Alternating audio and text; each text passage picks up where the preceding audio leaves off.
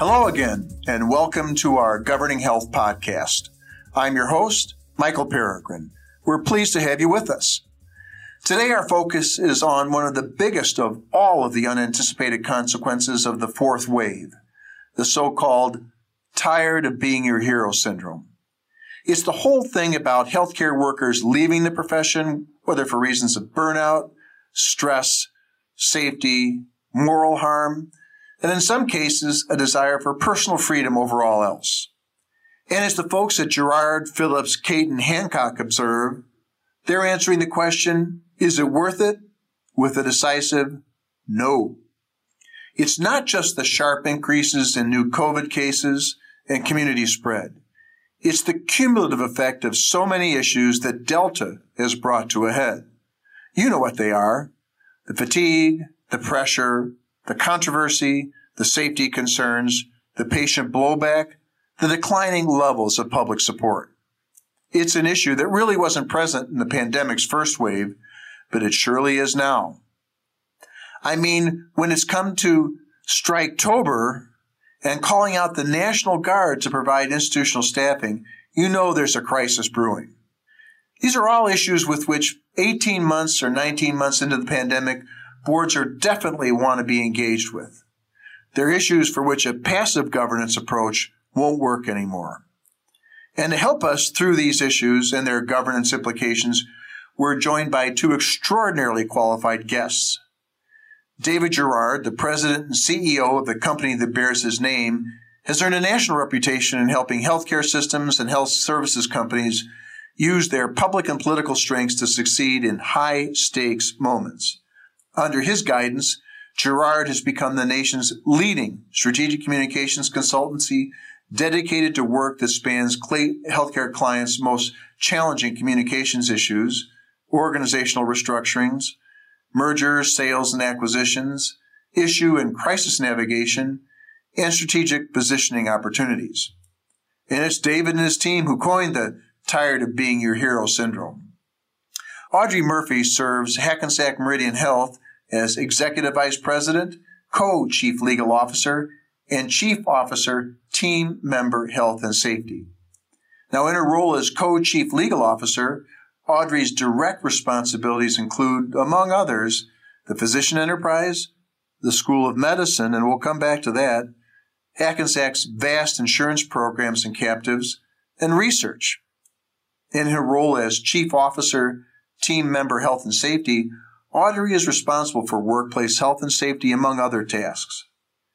And you need to know that in addition to her law degree, Audrey holds both BSN and MSN degrees.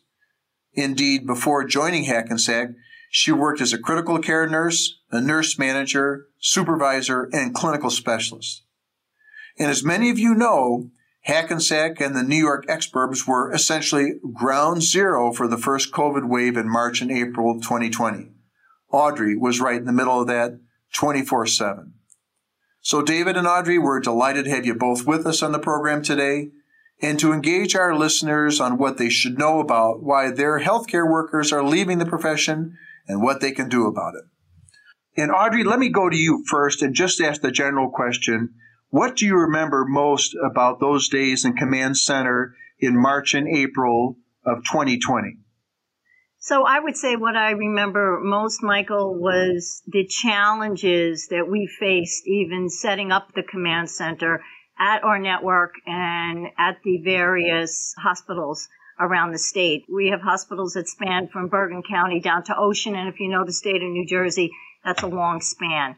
And just trying to get our command centers up and running, making sure we were able to provide all of the supplies that all of the hospitals need, as well as our long-term care facilities.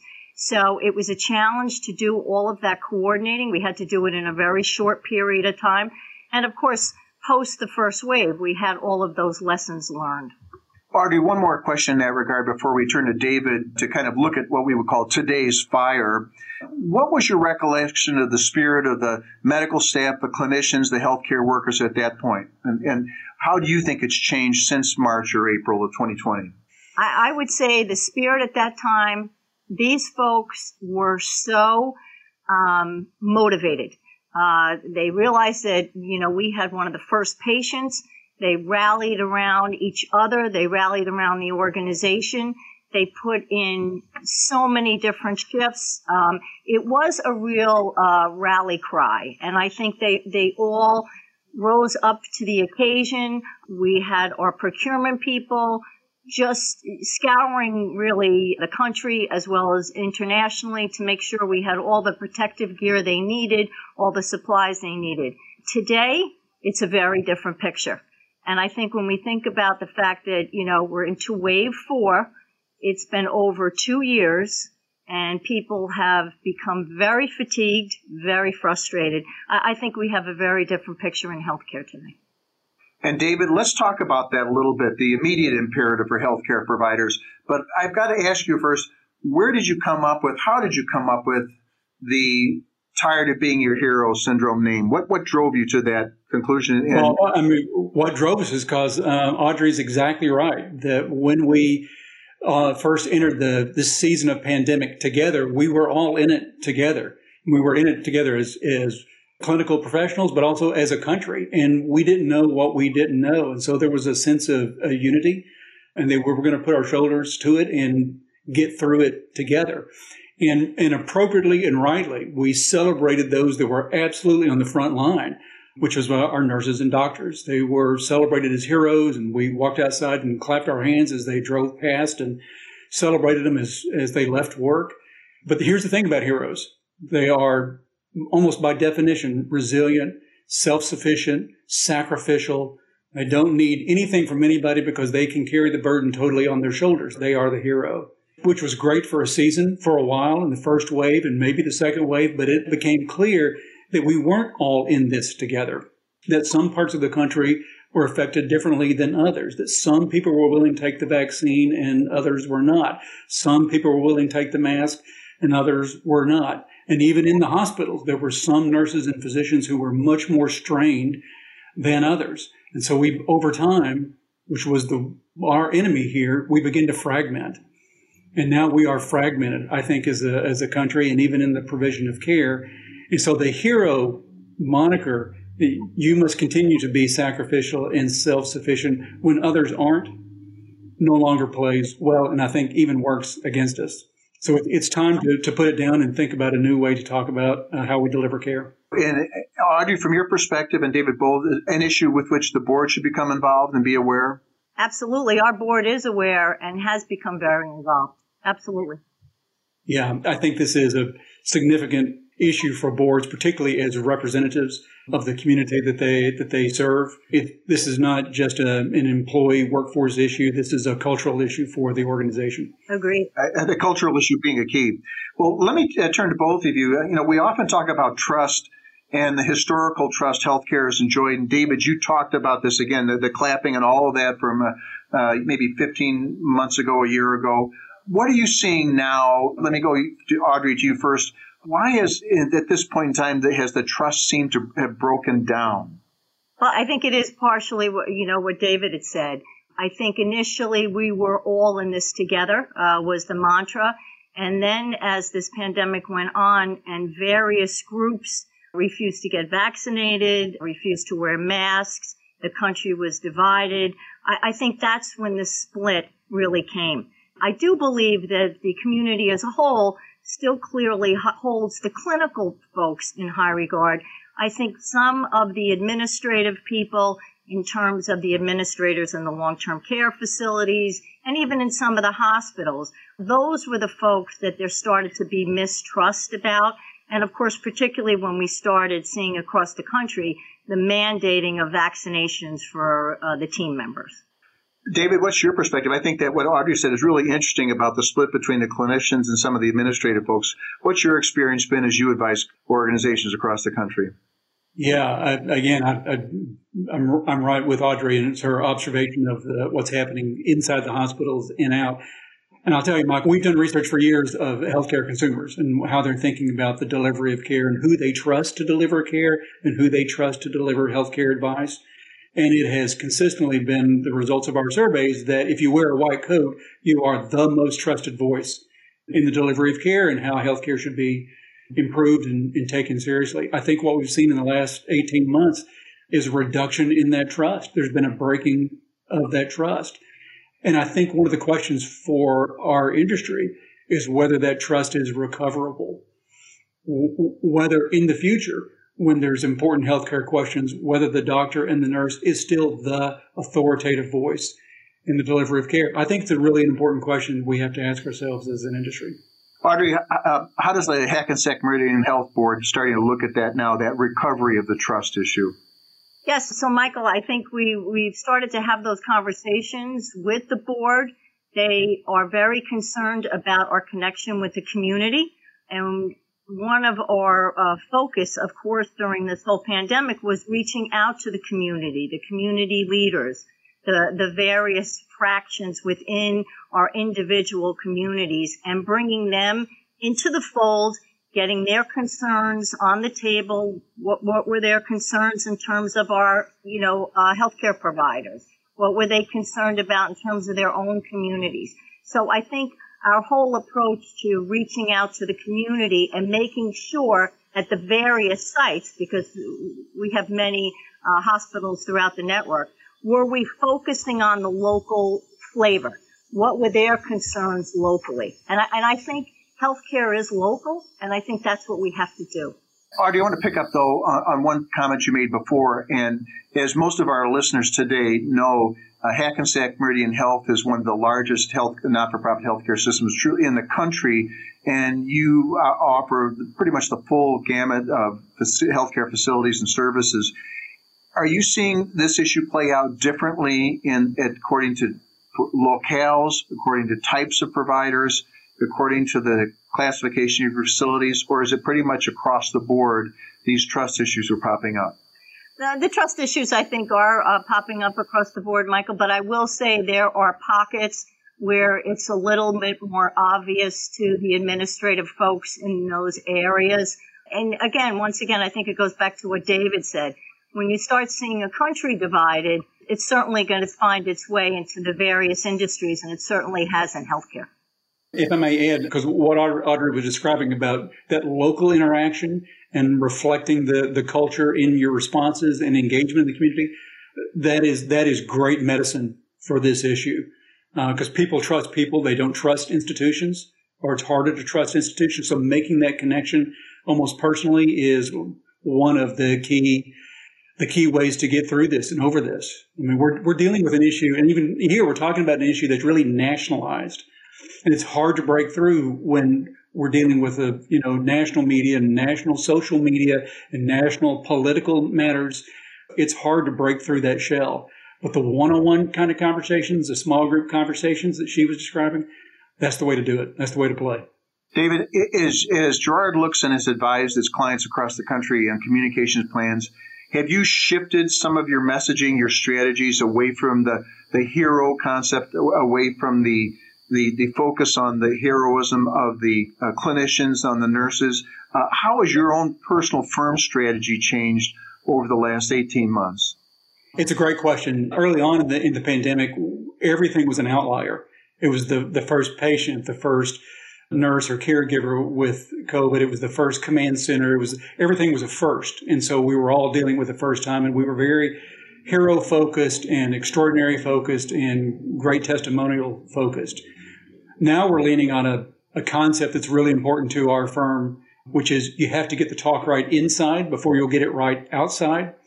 And getting the talk right inside the healthcare organization is and should be, I think, a priority for any leadership team or the board.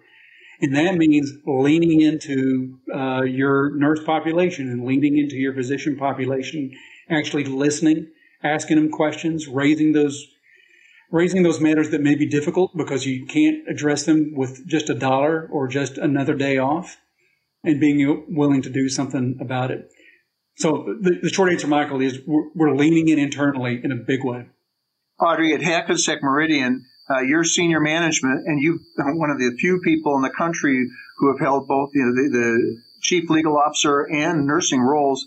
How do you and your colleagues in the C-suite at Hackensack think about the balance they've got to find between serving as that community resource and protecting your physicians, your staff, your clinicians, How do you work that through?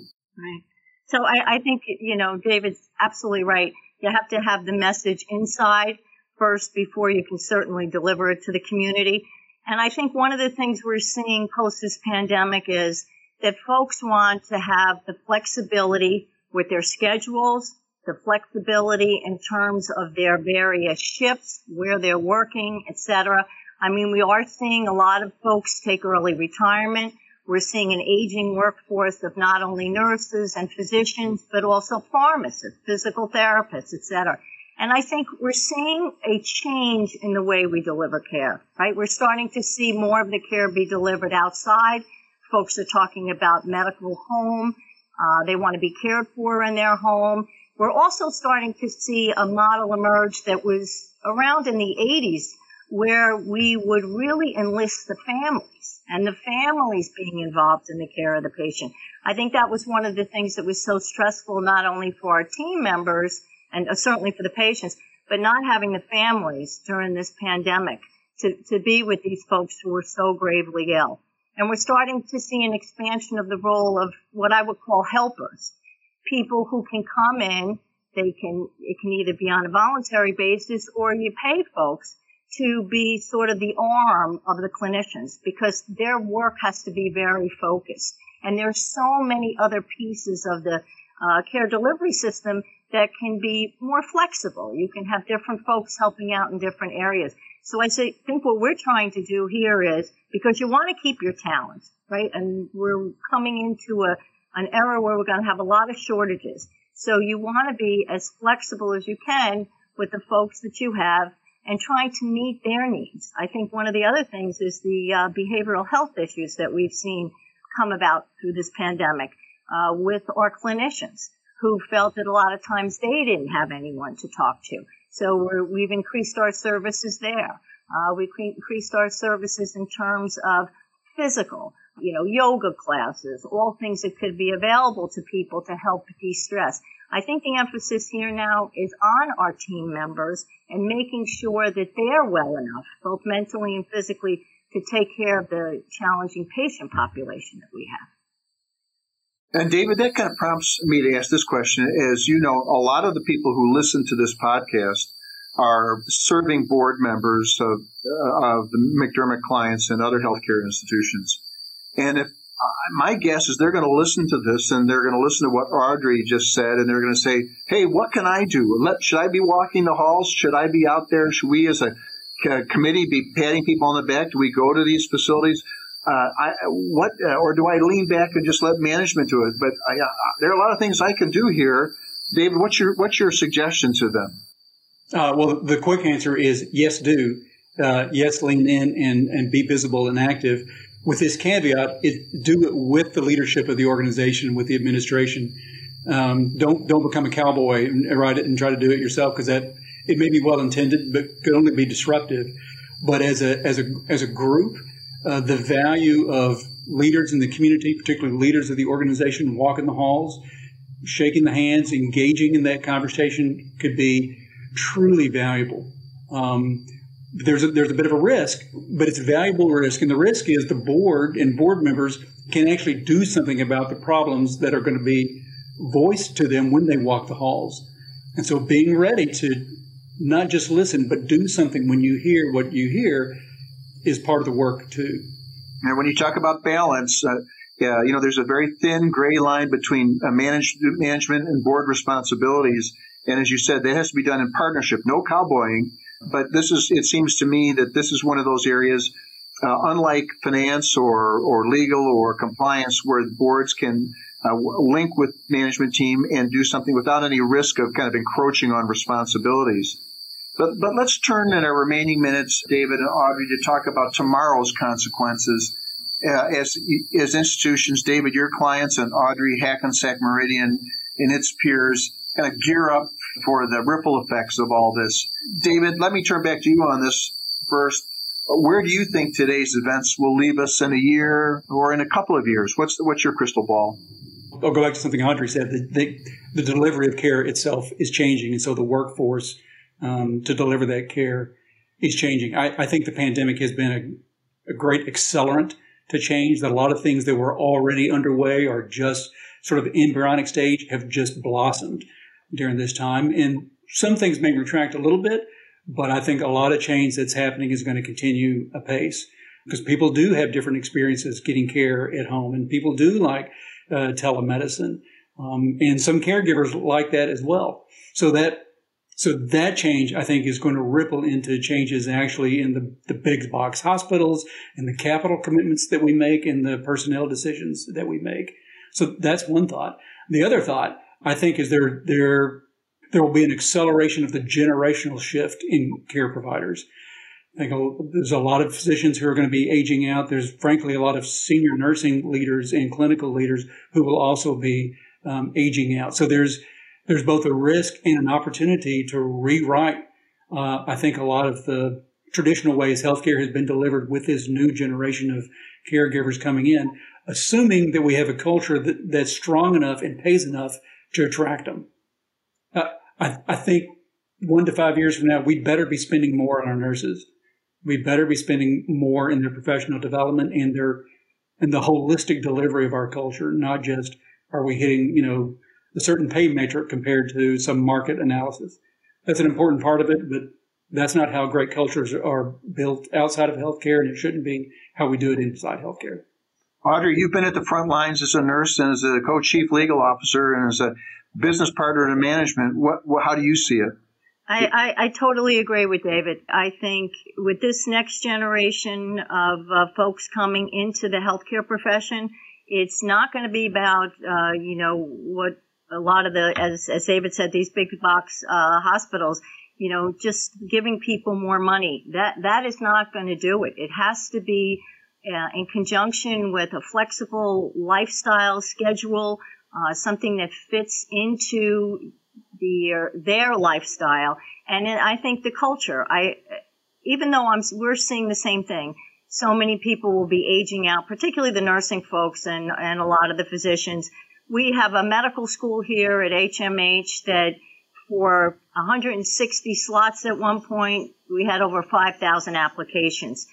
We have College of Nursing that we are partnering with, several of them, and we're seeing the enrollments just, triple. Of course, the problem is then you need folks to mentor them. You need not only professors in the classroom, but then you need folks to mentor them when they come into the facilities, whether it's in a hospital or a long-term care facility. So these are all problems that the healthcare industry is going to face. And I think David's right. We have to really take a sharp look at how we're going to deliver care, who's going to be in the profession, and what are their needs going to be. Audrey, was this an issue that you all perceived last year, or is this something that's come more into focus in the last 6 to 8 months as the economy is changing as well? Well, I think, Michael, we were seeing that there was a shortage. That's for sure. And I think what happened when the pandemic hit, we saw a lot of people, as David said, rally around and actually come back into the profession. People who maybe were working part-time or were working per diem now chose to work full-time. That we are seeing no longer. We're seeing folks actually take an early retirement and they're basically leaving the profession. Even some of the people who are not ready for retirement are leaving the healthcare profession to pursue other professions. And I think he's absolutely right. The whole telemedicine was very important during the pandemic. Well, we have seen that has continued to grow. That has not decreased with the falling off of the pandemic. That continues to grow. So I think the shift in the next couple of years in healthcare is going to be huge. David, from your work with your clients, do you see management and the board working together right now to address these issues? And how do you view it as a priority on the board agenda? Are boards ready to embrace the issues that Audrey is raising as a key agenda item for them going forward? In truth, it's a mixed bag. There are some organizations who have done well through the pandemic, frankly, financially, and so they feel less stressed to change because what they've done has worked in the past, and so they're less responsive than, frankly, we would necessarily want them to be given the changes that we see going on in the market. Others are extremely responsive. They have a sense of what's happening internally. They see what's happening externally, and they're leading a culture shift within their organization, but also within the relationship between the board and management, recognizing that it's not just, are we running a sort of a well-managed organization, we'll get the right Moody's rating next time around. It's, how are we going to transform this organization for tomorrow? And then the workforce that comes along with it. We think those organizations who will create a culture that will attract the next-gen workforce will be the winners in the future. Audrey, a last question. As you go out and you interact with the clinicians and nurses and administrative staff and all the other employees that are part of the Hackensack system, what's your core message to them that now that we no longer use the hero moniker, what is your tone in terms of getting them to say, hang in there, stick with us, we'll all work through this together? How do you buck them up? Well, I think what David said is very important. I mean, here at Hackensack Meridian Health, we are in a whole reimagining campaign and culture. And we have a reimagining committee, which our board members participate in. And we are preparing for the changes that clearly are coming and need to come. And I think when I round, most of the executives here at Hackensack Meridian, we do round on our various facilities and meet with different team members. That's my message, that we know how hard you worked. We know how valuable you are, not only valuable to our healthcare organization, but valuable to the communities that you live in, because they're resources to their own local communities. So that certainly is my message, and I think it's not only are they grateful when they do see something that David said before, management lock stock with the board, and the board members are supportive. That's very important to the team members, because I think it instills in them a sense of, okay, they know what we're doing, they know how important we are to the organization, they know we're trying our best. So I think that's the message. We're reimagining healthcare. We really are. That's a great message. That's really powerful. David, it's the last minute and 30 seconds of the board meeting. Your time on the agenda is finally coming up. Everybody's antsy to get in their car and go home. What's your message to them on we're tired of being your hero? Wow. Thank you for the short time slot. It's more than the lawyers get. A couple of important points. People are tired of being labeled as heroes, but they're not necessarily tired of being heroic. And the recognition of that by that inner circle of board and leadership is supremely important. A board and leadership team can sometimes think that their praise isn't important anymore, but it always is. That's one thought. Second thought, as you engage with your internal audiences, don't hesitate to engage if the only reason for your hesitancy is because you don't have every answer to every question you think is going to be asked. There's no secret that things are a mess and that we're trying to figure out things together and that it's a moment of transformation and we have more questions than answers. Lean into that. That transparency, that humanness will be really valuable and will bring people in it together. If you feel like you have to have answers to every question, then you'll always have a reason not to engage in conversation, and that will cost you. I think that's a fantastic way to wrap this conversation up, David, and I'll need to remember that we may be tired of being your hero, but we're not tired of being heroic. And then going back to Audrey's point, it's how the institution communicates its appreciation for that heroism that, from my perspective, is going to be the key board issue of 2022. Audrey Murphy, David Jarrard, this was so entertaining, so important of a message. We value your contributions today and your experience. Thank you so much for joining us. Thank you. Thank you. Audrey Murphy and David Jarrard have shared with us some very interesting thoughts on the key issue of healthcare worker burnout. They help us understand far better why so many physicians, nurses, and other healthcare professionals are leaving the workplace either through retirement, new jobs, or otherwise. They offer very important thoughts on how to address these challenging issues, and they make it so clear why the issue is best viewed as a matter of board oversight. It's far too important from both talent development and workforce culture perspectives to leave it only as a management level concern. And we want to remind our listeners to go back to the cover sheet that they received for this podcast and click on to have access the Jarrard article on We're Tired of Being Your Hero. You'll find it a fascinating read. Thanks so much for joining us for today's episode of Governing Health. Be sure to subscribe to the full complimentary podcast series. You can find us on iTunes, SoundCloud, and YouTube. There, you'll be able to stay up to date with all of our future issues and to re-listen to the old ones. Until then, I'm your host, Michael Peregrine, saying thanks so much for listening. This material is for general information purposes only and should not be construed as legal advice or any other advice on any specific facts or circumstances. No one should act or refrain from acting based upon any information herein without seeking professional legal advice. McDermott, Will & Emery makes no warranties, representations, or claims of any kind concerning the content herein. McDermott and the contributing presenters or authors expressly disclaim all liability to any person in respect of consequences of anything done or not done in reliance upon the use of contents included herein. Copyright 2021 McDermott, Will & Emery. All rights reserved. Any use of these materials, including reproduction, modification, distribution, or republication, without the prior written consent of McDermott is strictly prohibited. This may be considered attorney advertising. Prior results do not guarantee a similar outcome.